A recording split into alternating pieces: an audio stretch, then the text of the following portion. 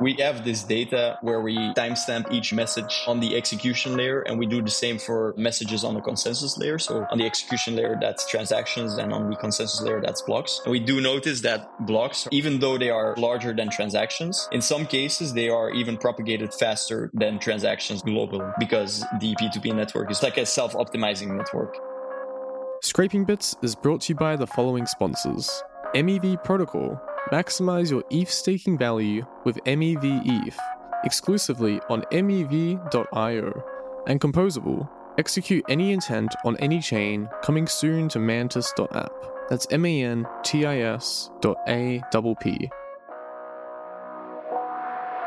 GM everyone, my name is Tagachi, the host of Scraping Bits. Today, I'm with another special guest, Mempirate from Chainbound. How's it going, friend? Hey man, it's going very well. Thanks for having me. It's my first podcast, I just want to say, so it's an honor to be here. It's an honor to have you on. I'm having a lot of people on that it's the first time on the podcast, or any podcast. So it's great to have people like yourself finally getting them into the world of podcasting and getting the names out there. So very keen to spread the word of the famous Mempirate. It's time. It's time. Release the Kraken. For the people that aren't familiar with you, because you have been in stealth, who are you and what do you do? Yeah, so I'm Jonas, or Mempirate. I am currently the CTO and co-founder of Chainbound, which is a company that works on a lot of high-performance, low-latency infrastructure, mainly in the MEV supply chain at the moment. The way I got started was I lost a bunch of money in 2017 in crypto by trying to invest in shitcoins like everybody else back then. I kind of stuck around even after losing all that money and got into the technical stuff because I was studying computer science in school back then. And at one point, I think 2021 or something, I got into MEV. I met some guys that were looking for a developer to build a sniping bot. Back then, I didn't really know a ton about the whole MEV space, but we got started on it because it was pretty early and it worked out pretty well back then. So that's a good start. Some other context. I used a lot of like low latency products because this was before the Flashbots auction came out. So everything was spamming and latency sensitive and all of that stuff. And that's actually where I got the idea of building a low latency mempool service because I wanted to use it myself. But I didn't really do it back then. But the idea did pop up a couple of years later. And that's where we are now. What is Chainbound exactly? Give us a high-level overview of this low-latency startup you have. Yeah, so Chainbound is a company we tried to build a couple of products. We're not going all in on a single product. And the first product was Fiber, which is a mempool service, and also now a service for streaming blocks on the consensus layer, which is also important in some cases. And we also do stuff in the general MEV supply chain. So for example, our customers, they also submit bundles to builders and they want to do this with as little friction as possible. So we also released Echo, which is a service where people can submit bundles to like a single unified endpoint. And then they will be multiplexed to all of these different builders. And we try to adhere to a single interface so that people don't have to worry about the differences in all of the builder interfaces. And we also plan to do global replication so that we have lower latency for submitting all of those bundles because builders are quite geographically distributed across the EU and the US. It seems like most of the builders, though, all the big ones are in London, actually, like specifically London. Like you have Rsync and Titan there, and those are the major ones. I don't know where Beaver Build is. It must be in the US, right? That is actually a good question. I think Beaver Build I think they're also in Europe, around France is my guess. Oh, okay. So it seems like the monopoly is all next to London then, or in England. Yeah, the concentration in Europe is definitely higher. That's true. It's so ironic. Your tool is called Fiber, and in Australia, Fiber network is, even though it's the best, it's still one of the worst in the world. Oh, shit. So random. But yeah, really? Unfortunate for me. I hope there's no association with our product. No, it seems like the opposite. Your only competitor is Bloxroute, right? A team of 75 people, I believe. And they do the same thing. They aggregate all the mempools into a single spot, and they have an API where people can use it, and they charge prices, and you guys do the same thing. Except in February, you did like 89% better than them. Like, not better, but like you were faster than them 89% of the time. It's a bit different now. It's more around like 50-50, which is still remarkable because your team is like 2-3 people. I think 2 people on Fiber, 1 on Echo, right? So That's a remarkable achievement. And how was that even achieved? First of all, 50-50 is not bad. That's still crazy. I believe you have some stuff in the pipelines to bring that stuff up, right? Yeah. Well, first of all, I think it's true that since the article came out, Bloxroute has definitely been getting faster again. So now it's more closer to 50-50. And if you want up-to-date stats, you guys can always check out the Mempool dumpster by Flashbots. They do like end-of-day reports comparing different Mempool services. So that's interesting. I also want to mention Bloxroute, they do a lot more than we do. They have a Mempool service, but they also have a relay. They also have a builder. They also work on all of these other latency optimizations down the stack for validators and stuff like that. They have a lot going on. Having said that, Bloxroute hasn't had a lot of competition in the Mempool service space for a long time.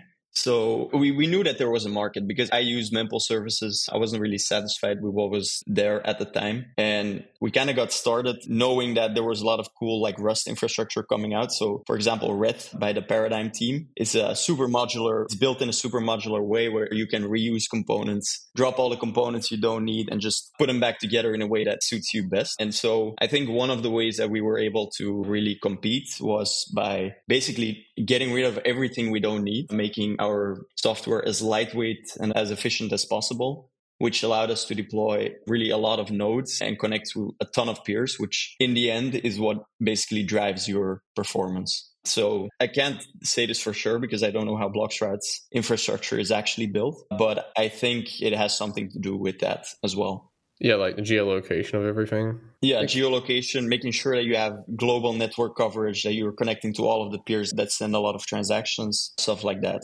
I guess everybody really does that, though. If you have nodes, you kind of put them all across the world to cover all the bases, and that's about it. It would be really expensive, though, to do this. Well, yeah, that's where having your software be super lightweight provides a big cost advantage, right? Because you can deploy a lot of them at a relatively low cost. And about your point about everybody doing the global distribution stuff, it's true, but there are other factors that are important. So every transaction, for example, you have to process to find out if the transaction is actually valid.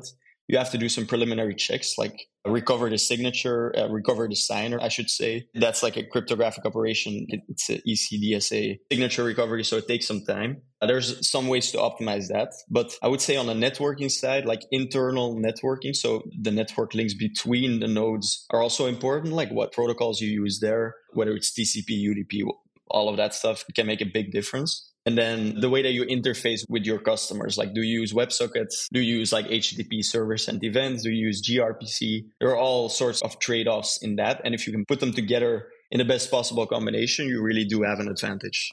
On the peering side, which is also a very interesting topic, not every peer is equal in the sense of there are a lot of peers that don't even send any transactions at all. They're just ran by people that want to read from the state database or stuff like that. But there are also nodes that are potentially ran by RPC providers. And so you need to be able to distinguish these nodes and connect to the useful ones and basically don't pay too much attention to the ones that don't send you any transactions. So you kind of got a trial and error. Or can you see all the transactions before you connect? No, it's actually you have to connect to them. You have to gather some information, have like some sort of scoring system and all of that stuff. And then you basically kick out the peers that don't fit your particular performance profile. Okay, interesting. You would have to connect to everything and see what's kicking off. Yes, that's true. That's true. So we also collect a lot of data on the peers on the Ethereum network. And we have a dashboard that lays everything out in a big map and you can kind of see where all of the peers are. Oh, I've seen that. I think you tweeted about that, right? Yeah, we did. That's a cool side effect that you get from collecting all of this data. I would imagine they're all in the Europe region. I can't imagine them really anywhere else, but I could be wrong. Yeah, I mean, so you have Hetzner in Europe, which is a big hotspot, even though they don't really encourage running your Ethereum software there. I think actually they prohibit it even, but I'm not sure about that. That's an interesting one. And then in the United States, you do have a lot of nodes, specifically in Virginia, in the US East 1 region, because it's the cheapest AWS region. And I think since everyone got started there, like there's been some concentration of infrastructure around that area. Asia also is growing in terms of activity. Singapore is huge. Tokyo is also huge. Actually, South Korea, now that I look at it, Seoul is also getting pretty big. But it is like the interesting thing about Ethereum and the technical challenge for a good mempool service is that the nodes are geographically distributed. You have to be able to cover a lot of ground or you won't be able to compete. That does make it an interesting technical challenge. Yeah, then you have to run up all these different AWS kind of servers in these different regions, which does end up costing a lot, right? Yeah, it's true. And you also have to like relay all of the information between the regions. You have a lot of egress costs when people connect to your API and stuff like that. So there is some infrastructure overhead. When you think about it, since you are competing with Bloxroute and it's kind of de facto standard, if you're an MEV team, right, and you're trying to get to a level playing field with each other, and one person has the advantage of connecting with yourself or Bloxroute, then everyone else has to connect to them, or at least have their own infrastructure that can compete. But there is no one else competing, it looks like. At least the level of you guys and Bloxroute. So it's like you either connect to them or you just don't win. If you're doing like short tail, long tail, I guess latency doesn't matter if nobody else is finding the same strategies. But after, a block or two, then I guess on-chain quants can find it and reverse engineer strategies and push it out. So that's when it does matter. I know you could obfuscate it as well in transactions some ways. But either way, it's a major thing that there's only like two options. That's why they're so rich and doing so well. It's because you have to use them, otherwise you just can't compete. Why even create a SaaS and not use it for yourself if it is up to par and sometimes better when it was in February? Well, I think positioning yourself as like a service provider, it basically depends on what you want to do, right? If you're really interested in running arbitrage strategies or like liquidation strategies or SexDex ARB, whatever, it makes more sense to just build this in-house. But we really wanted to offer a service because that's mainly where my interest lies. Like I really, me and the co-founder at least, we really care about the infrastructure side. We want to focus on that full time and not run trading strategies.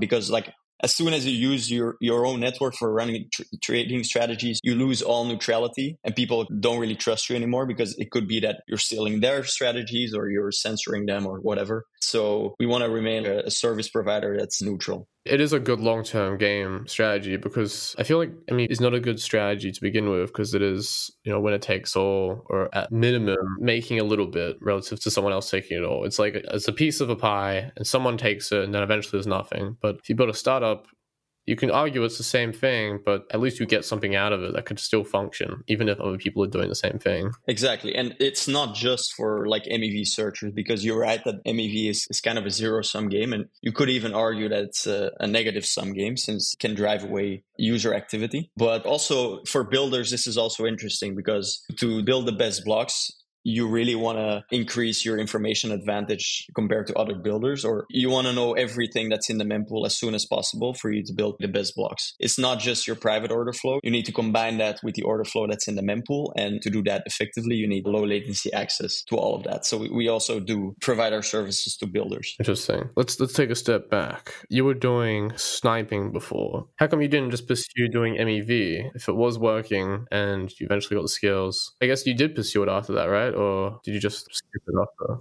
Yeah, so we stopped. We had a little team that was doing liquidity sniping on tokens. And basically we stopped when the Flashbots auction came out, mainly because we were immediately priced out. Like we didn't have a lot of upfront capital to pay these bribes that some people were paying. And so we got priced out pretty quickly. And also on a personal side, it's not really very fulfilling to just snipe Bitcoins all the time. So I really wanted to pivot to something else. So I also didn't really try anymore after that. For me, that was like a sign, okay, just move on to something else. And I did. Some people were paying bribes of like 80 to 100 ETH. Same thing you see now with like the Telegram bots, just these ridiculously high bribes. And so we couldn't really compete with that. And I also wasn't that interested in it anymore.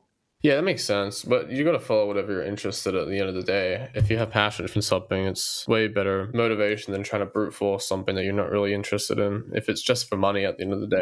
Yeah, 100%. Yeah, I feel like money-driven stuff isn't... I think it's good for short-term to enable a long-term plan, but to have it as the sole goal doesn't make any sense because... you can make money in any way, really. You see people doing social media, tech, anything. You could just go on the street and start selling stuff. Make some designer clothing or something. No, yeah, it's true. It's true. But I think in the end of the day, you also want to add some value. Just participating in a zero-sum game for me wasn't like a long-term strategy. Yeah. I think a lot of people do it short-term, unless you just go down the route of joining an institution, NDAing your life away, something like that. They make ridiculous money, though. At what cost? At what cost, exactly. Do you want to sell your soul? Nah, I'm just kidding. just kidding. But what was like the hardest thing for you guys to even get to the point of being like consistently neck and neck with Bloxroute as one of these aggregators of all the mempools? That is a good question. So in the beginning, we started out writing our software in Go, and we extracted a lot of like the P2P stuff from the Go Ethereum implementation. And it was efficient, but it wasn't that efficient. So we wanted to run on these low resource VMs. And basically that capped the amount of peers that we could connect to per node. So in the beginning, we had some problems with some transactions not being seen, other transactions just being way too late because like network inherently has a lot of randomness in it. And to decrease the randomness, you really have to connect to a ton of peers. So that was the challenge in the beginning. Then when we switched to Rust, like the Red stack, that kind of went away because it's super efficiently implemented due to the fact that it's Rust, but also due to the fact that the Paradigm team behind Red is really skilled. I learned a lot from their implementation in general. But once we switched to that, it really allowed us to compete more effectively. If that was a major reason into competing effectively, wouldn't it make sense to build an upgraded version of Ref then? I mean, it would if we had a large team and a huge amount of resources, because it's not like it's simple to build a full dev P2P or just like Ethereum networking stack. It really takes a lot of time. And they did it like super effectively. So I'm not even sure if there's a lot that we can improve on, because they do allow you to play with the parts. It's very modular. You can take away, like I said, anything you don't need. And so you can practically, I think, max out performance by just making sure that you're mindful about how you're implementing this. So yeah, I mean, it would be an interesting challenge to build it from the ground up, but I don't know if it's a good way to spend resources at the moment. Yeah, for sure. I think, yeah, since it is modular, you could just strip out all the pieces you don't need and just have that one piece for basically grabbing all the stuff from the peers. Yeah, exactly. I don't know how, that doesn't sound too difficult though. Yeah, if you could just strip out everything that you don't need. I don't know.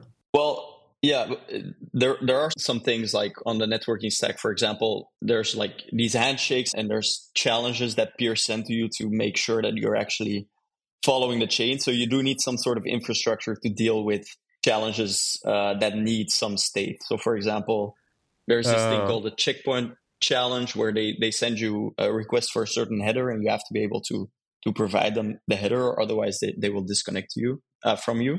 So you do need some like other infrastructure in place, and it's not like just take out the P2P stack and run it. Like there are some other like things that you need to figure out. It sounds interesting. I feel like it would be a fun game though. Like, yeah, maybe not like best resources, but if it is something that gave you a giant boost, I mean, wouldn't that say, I guess diminishing returns the further you go on, but who knows? Maybe it is like the biggest edge you could get is like creating this custom client that, well, if you do it and it's better, then that means someone else has to compete by doing the same thing, right? Yes.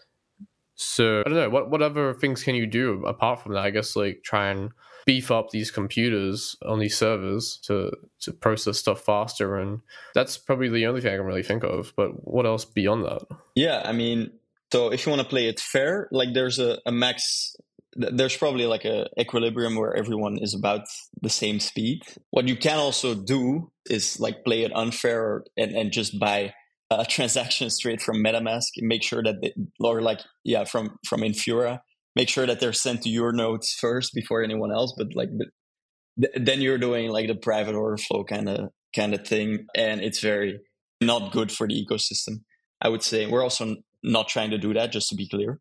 But I mean, yeah, like on the technical side, there's only so much that you can do. That's true. You can make sure that you're very closely located to all of these transaction broadcasters for like the large volume transactions, but you also have to make sure that you're connected to a lot of peers for, I don't know, sometimes a random peer will send a transaction that's high value and you want to be able to capture that fast. But yeah, I agree with what you're saying, that there's like you can't keep on improving. And at some point, if everyone has the same technology, there won't be any like alpha anymore.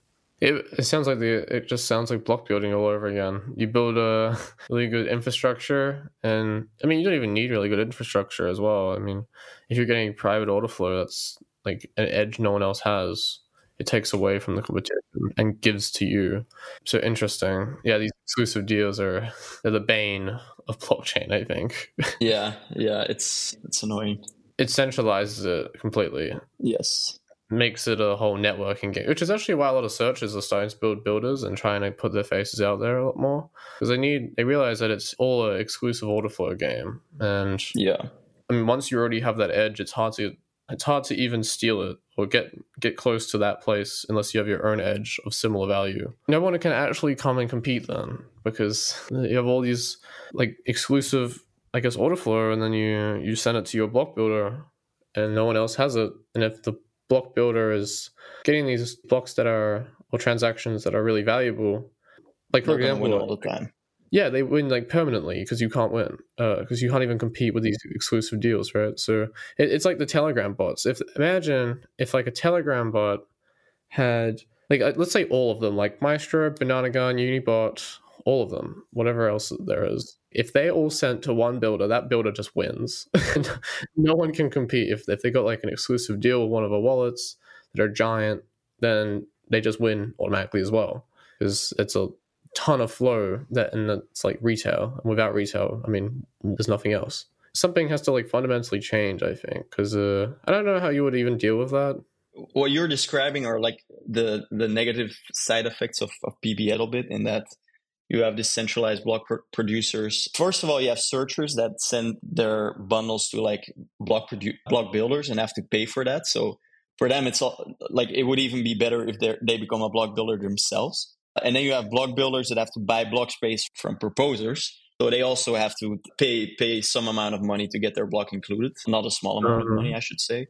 And so like the tipping. In the end, like it does become likely, I think, that there will be some sort of vertical integration, which is kind of what people were avoiding in the first place. But yeah, I don't know, like centralizing pressures, that they always seem to come up in different ways. It's very hard to deal with, but I do agree that if you like Vitalik's endgame, if we want to go there, is like you have centralized block production and then decentralized verification or validation or whatever you want to call it. If you want to have some sort of censorship resistance, then you should probably, the way that it currently works is we should probably look into like inclusion lists and censorship resistance lists and stuff like that, because centralized block production is not really that much of an issue as long as you can prevent censorship, which is, I think, the end goal of a decentralized system. So yeah, I mean, people are definitely catching on to these problems. You have a lot of criticisms of PBS. I'm not really a critic of PBS because I don't know what would be a better solution, but there's definitely some issues that need to be solved. Yeah, I mean, just imagine a government as a block builder and they could subsidize with whatever the money they print, right? Yeah, yeah.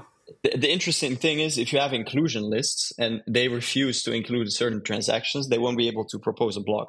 So then it becomes an interesting like dilemma for them. Like, do we keep on being a validator and just make sure that no blocks are submitted at our slots, or do we just step out of the game because there's not much that we can do? Interesting. Yeah, like the incentive alignment is just not there, because running a validator is quite expensive as well. Well, like running multiple to make it even worth it. I think it's like, how many validators is there? Like 800k or 80k? Oh, I think it's 897,000. Yeah, so yeah, around 900k. Yeah, so I mean, to even make that profitable, you need a ton of them. Because like, what are the chances of getting in one? Depends how many you have, but like to run one validator is 32 ETH, I believe, and then the cost of running it live. I know it's big overhead. The cost of having 1% market share in the validator market, in the validator space, is 600 million at the moment. Yeah, it's a small amount. I could do that. I'll raise some money for that. Yeah, I'll do a seed round, guys. Feel free to invest in my validator business. No, it's crazy. It's crazy. Where do you see the future of Chainbound going? You're obviously working on Echo and Fiber, but is there anything else in the pipeline that you want to do or build on top of? Where do you see this all going? Yeah, so we're in a bit of a brainstorming phase, I would say, because like I said, we do recognize that MEV is largely a zero-sum game, and we also recognize that a lot of applications are going to start internalizing their MEV. Like you see CowSwap, for example, they have all of this, a whole off-chain auction system that's meant to like give users the best prices by internalizing all of the MEV. And so the batch that finally lands on chain is largely order independent. And so ordering independent. And so we do think a lot of applications are moving to that model of like off-chain coordination, off-chain MEV capture with on-chain settlement. For example, you interviewed Josh from Aori. They have the same model. They have an off-chain order book, and then they match orders off-chain and settle them on-chain, which I think there are some like single points of failure there, but I think they should be able to decentralize that in the end. So I think like the fact that the MEV space is probably, I mean, it's a zero-sum game now, and people are starting to realize that at the application level, you can also capture a lot of the MEV yourself.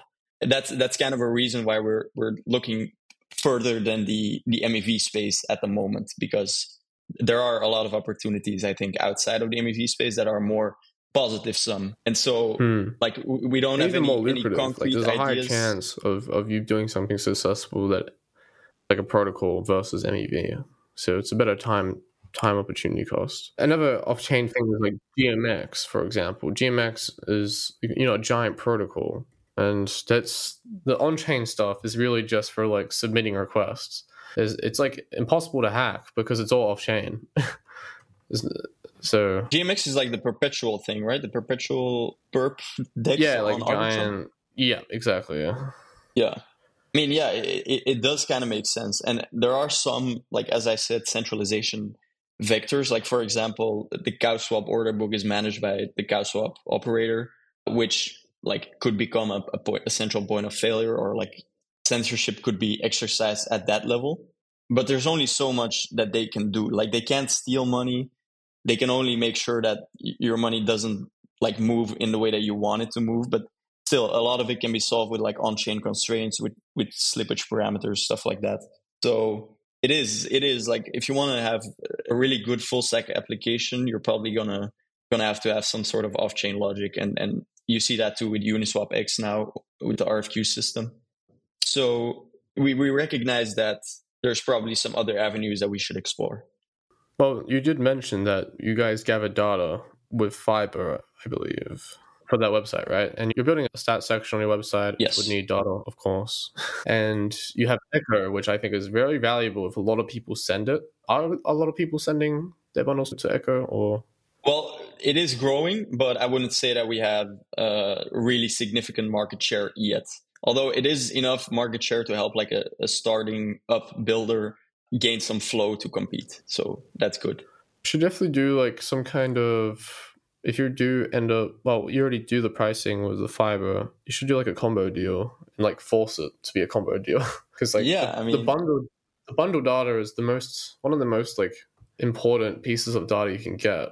If there's exclusive, well, yeah, I guess if people are just sending exclusively to certain builders, I guess they probably wouldn't send to an aggregator, but if they did, then you would be able to see that exclusive data anyway. But I think the main proposition is like that data could be used for I guess finding patterns and stuff. So I wonder if you're looking into any like ML things or doing any stat probability things regarding. Oh, no, at the moment we're not really looking into that. Like, we collect a lot of data, but we haven't really had the time to analyze a lot of it. And also on the bundle, so the Echo side, we only keep the bare minimum because we don't want to save too much information on our users. What we do is we cache bundle hashes and like the bundles, and then we check incoming like new blocks to see if the bundle was included, and then we use that to send the confirmation to the user. So that's like some data that we have to keep. And also we provide dashboards to users where they can see like their average inclusion delay, which builder includes their blocks, includes their bundles most of the time, and like stuff like that. So we only keep the data that's necessary to provide these essential like analytical services. Interesting. Yeah, I'm really liking the data stuff because all the interesting data comes from like the pending things. So if it's like pending transactions or something you need infrastructure to get, that's like the sweet, rich data that you need. But you can only get it if people actually send you stuff. So it's Yeah, that's true. like That's true. gate kept data, which is pretty shitty. But I mean, everything else is public there, but not as interesting as that data. Before we did the call, you mentioned you're very interested in network stack on the execution layer and the consensus layer with the different properties they have that affect latency and the kind of game theory you can do between these things. Tell me more about that, because I don't know anything about that. Yeah, no, for sure. So when we started out with Fiverr, it was purely a Mempool stream. So the only thing we did was listen on the execution layer network, which was built from the ground up by, I think, the Go Ethereum folks, maybe when Ethereum launched, basically, because there wasn't really anything out there that could cater to what they needed. So they built it from the ground up, and they called it Dev P2P. Dev P2P is a gossip protocol, in that you have messages that are sent. Like, there's a distinction between a full message and basically a message announcement. So, for example, if a peer receives a transaction, they will broadcast a full message to only a small subset of all of the peers, and then they will broadcast the announcement in the form of a hash to the other peers. And if the other peers don't have it, they can request a full transaction and stuff like that. And this is basically to keep bandwidth manageable. And so, yeah, there are all sorts of peculiarities that happen and a lot of randomness that occur due to it being like a gossip network. Yeah, that was interesting. But when the Ethereum consensus layer launched and we wanted to provide a block stream, we really had to learn a whole new networking stack, because the consensus layer networking stack is implemented in libp2p, which is a super modular, again, a super cool library built by the Protocol Labs folks, which are the guys between Filecoin and IPFS. And it's super well thought out. It's really, I think they've ran tests for years on it, because they have all these sorts of features, all these sorts of security. They thought about security a lot and all of this stuff. And so they have peer scoring natively implemented. They have like self-optimizing P2P networks and stuff like that. So it's super cool. And we really had to relearn a lot of it from scratch, because it has way more features than on the execution layer. It's really super interesting. Like, we have this data where we timestamp each message on the execution layer, and we do the same for messages on the consensus layer. So on the execution layer, that's transactions, and on the consensus layer, that's blocks. And we do notice that blocks are, even though they are much larger than transactions, in some cases, they are even propagated faster than transactions globally, because the P2P network is much more optimized. It's like a self-optimizing network, you can say. And so it's really cool to see that in action. And also we learn a lot from libp2p in terms of like peer scoring and how gossip networks work and all of that. So it's really interesting. You mentioned peer scoring. It scores all the peers internally in some storage? Yes, that's right. So if a peer sends you, it allows the application basically to specify the rules of peer scoring. So every time a peer sends you a message, you can rate that message. You can say like, okay, this is a valid message, so peer score stays the same. Ignore this message, which means peer score stays the same, but we don't forward it to other peers. Or it's a bad message, and you can apply a reputation penalty or a score penalty to the peer. And this is like with regards to spamming, this is with regards to peers that just send malformed messages or basically use a wrong private key or anything like that. So you can kind of do a lot of Sybil resistance stuff at the network level already, which makes the network very resilient. It's also probably why the consensus layer guys decided to go with libp2p, because I mean, the consensus layer is super critical in the function of Ethereum. And so it has to be a battle-tested stack. So is it like a reputation system of similar to Flashbots where there's like priority and not priority? Or not really? No, I don't think it's anything with priority. It's more like they want to make sure that there's not that much spam. They want to make sure that you kick peers that are sending you duplicate messages and stuff like that. So basically, it's just about the quality of peering connections. Okay, so no like prioritization, because that would be kind of interesting. Had some priority queue in the peers, complete alpha, never discovered. That might be interesting. People start digging in. It actually is. Is that? Actually, I should look into that. Oh god, the alpha. Oh boy. You never know, bro. I don't think a lot of people really get that deep into it, though. There might be stuff in there, because it is a giant code base at the end of the day. Yeah, it's true. And so, yeah, I think a lot of alpha these days is in understanding the technologies that are being used and understanding them very, very deeply so that you can benefit from that. So if someone wanted to get into all this stuff, how would you recommend it? Since you've already done it, you've already experienced all the hardships. If you were to do it again, to get to a position where you are now, and you can read these different layers and do all this mempool stuff, like the node optimization and whatnot, What would you do to get into this kind of position again, now that you've kind of gone through it all? That's a good question. I think, okay, everything I say, you should have ChatGPT 4 ready for you by your side to answer any questions you might have. So I would start with probably not reading there is a spec for Dev P2P. I don't think I would start with that because it's it's really formal. It doesn't have a lot of information, honestly. I would start basically by going to the Red code base if you're a Rust guy, going to the Get code base if you're a Go guy, and start looking for all of the issues related to P2P networking. Just go through the implementation and look at all the comments. And I guess just build up a picture of what's actually going on. Once you have that, I would go to the specs and dive a bit deeper into how all of the subcomp work. Like you have the discovery layer, you have the ETH sub protocols. You basically have a lot of modular components inside of the Dev P2P stack. And then I'm going to plug an article here by Daniel Marzek from Flashbots, and it's called The Hitchhiker's Guide to P2P Overlays in Ethereum Consensus.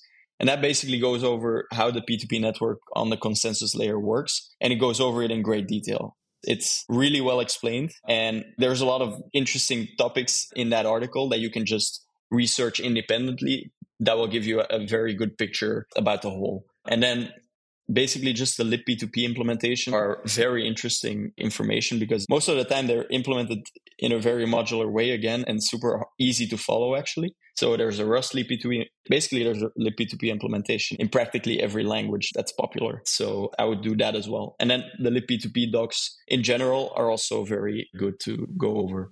Yeah, I don't think a lot of people really get this deep into it. It's always the MEV, people show the MEVP earnings and talk about all these different kind of strategies and whatnot. So this stuff never really gets touched unless you're like really deep into it and trying to compete super heavily. And there's no manual to this either, getting into it. No, not really. But it is super interesting in my opinion. So I would definitely encourage you guys to check it out. Yeah, go compete with Chainbound. Oh yeah, contact us. Like we're hiring, so oh, they're hiring. Also works. You can do that. Also join them instead of competing with them. Interesting. So, what do you see the industry going, and what do you think it should go from a networking point of view? Just what you've seen. Ooh, that is a tough question, man. That's what I'm here for. Yeah, I'm gonna dumb down your question and make it about Ethereum only, if that's okay, because that's where I know the most. So I think there are a lot of interesting problems that are related to P2P networking on the consensus layer specifically, because like there's this thing called single slot finality, which is it basically makes sure that every block that is proposed on Ethereum that gets voted through will become finalized immediately, which is different from what we currently have, which is where you have this Casper finality gadget that basically runs behind your LMD Ghost protocol, which is the one that appends new blocks and decides the fork and all of that stuff. So, and for single slot finality, it would be a huge UX boost. So basically you won't have forks anymore, which I think is super important for multiple reasons. But to achieve this, we basically need to, it's a very hard networking problem because you need to have close to 1 million validators voting on a single block in less than 12 seconds. And all of these votes are signatures, and all of these signatures need to be aggregated in under like 12 seconds. So it becomes a huge networking problem. And I think there are some like interesting things with regards to how we can make the networking more lightweight than it currently is. Like currently we have a lot of committees and subcommittees, and it becomes a big mess basically, although it is necessary in its current form. But yeah, I would in general, I would say on the P2P layer, on the consensus layer, there are a lot of interesting problems related to networking. You would think that having 12 seconds is enough because there are these blockchains that have like 400 millisecond block times like Solana. But if you have this many validators, it really becomes a challenge, even on the networking layer, even with 12-second block times. So, yeah. There's a lot of communication happening. So it's a bottleneck within the network, or just between that communication, right? So 100%. And I think just in general, when people design protocols, they should really think about the P2P layer, because in the end, it's one of the primitives that you have to use if you want to build a blockchain. And if you build it right, it can have a lot of good benefits later down the line. But if you do it wrong, you can have some problems with it. What do you think Solana's one? We just saw today that Solana, for the first time in history, passed Ethereum's volume in the 7-day chart to $9 billion, which was insane. I think Ethereum was like 8.9, 8.8, something around that. But that's still insane though. So I wonder if you're exploring in Solana as well. Yeah, well, currently we are not, but I think Solana really is, as you can see from these stats, they're trying to solve a different problem, in my opinion. They're really trying to become, in the words of the CEO, the NASDAQ on a blockchain or something like that. So they're really optimized for trading. They have this global state machine, no sharding, no rollups, and you can basically trade very fast with the 400 millisecond block times. But the trade-off here is that to run a validator, you need really beefy hardware. You need really good networking, and basically everything that like Ethereum is not trying to impose on its validators, because it want to remain as decentralized as possible. So I think it's trying to solve for a different problem. And right now you see a lot of liquidity still being on Ethereum because most people consider it to be the most secure chain. Like it also, I think so, at least hasn't had any downtime, which with Solana is not the case. So I don't know. Solana is definitely improving, I think, because they haven't had any downtime in a long time. They have had downtime, which it shouldn't be held against them forever, but at least it's important that you don't have downtime, or people are going to trust you more if you haven't had downtime in at least like 5 years or something. But you have to pause everything. Yeah, we have to pause the global financial system, which is not great. But yeah, I mean, yeah, so for us, it would be definitely interesting to look at Solana. Definitely now that volume is increasing. But the thing is, just since we are still a small team, we have to be careful about where we allocate all of our resources. And Solana would be a big project. Yeah, definitely. I feel like liquidity flows in and out of Solana quite often, but I think during the bull market, it would definitely be one of the bigger ones. It would be like Ethereum and Solana, I think. But you never know.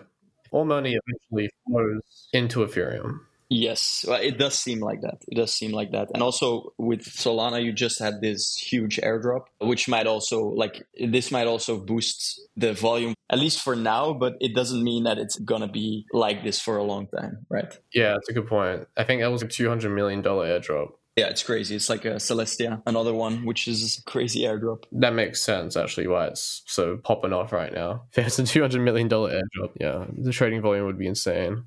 Some good liquidity injection. Quick little injection of 200 milli. Nothing too serious. But man, it's been such a pleasure having you on. I'm glad I got to be the one to have you first on the podcast world. Hopefully you do many more, and we see some great things happening with Chainbound. Hopefully you become number one with just your small team and rule the world. We're trying our very hardest. Yo, you have to go into the true Mempirate arc and take over the seas, the Mempool seas. So. Oh shit, you figured out where my handle comes from. Yeah, that's exactly it. It's like Mempool Pirate, but that was too long, so I made it Mempirate. Yeah, exactly. I got it day one, don't worry. Thank you so much for coming on, and I'm keen to see what happens. And when you're down the line, we'll definitely talk again on the podcast. And until then. Yeah, for sure. Thanks for having me, man. It's been a great first podcast. No stress. Yeah, I told you it would be good. That's another one down for the books. Thank you, everyone, for listening. Hopefully it was useful. But, until next time, Mempirate, I'll see you in the seas. Yes, sir. Ahoy.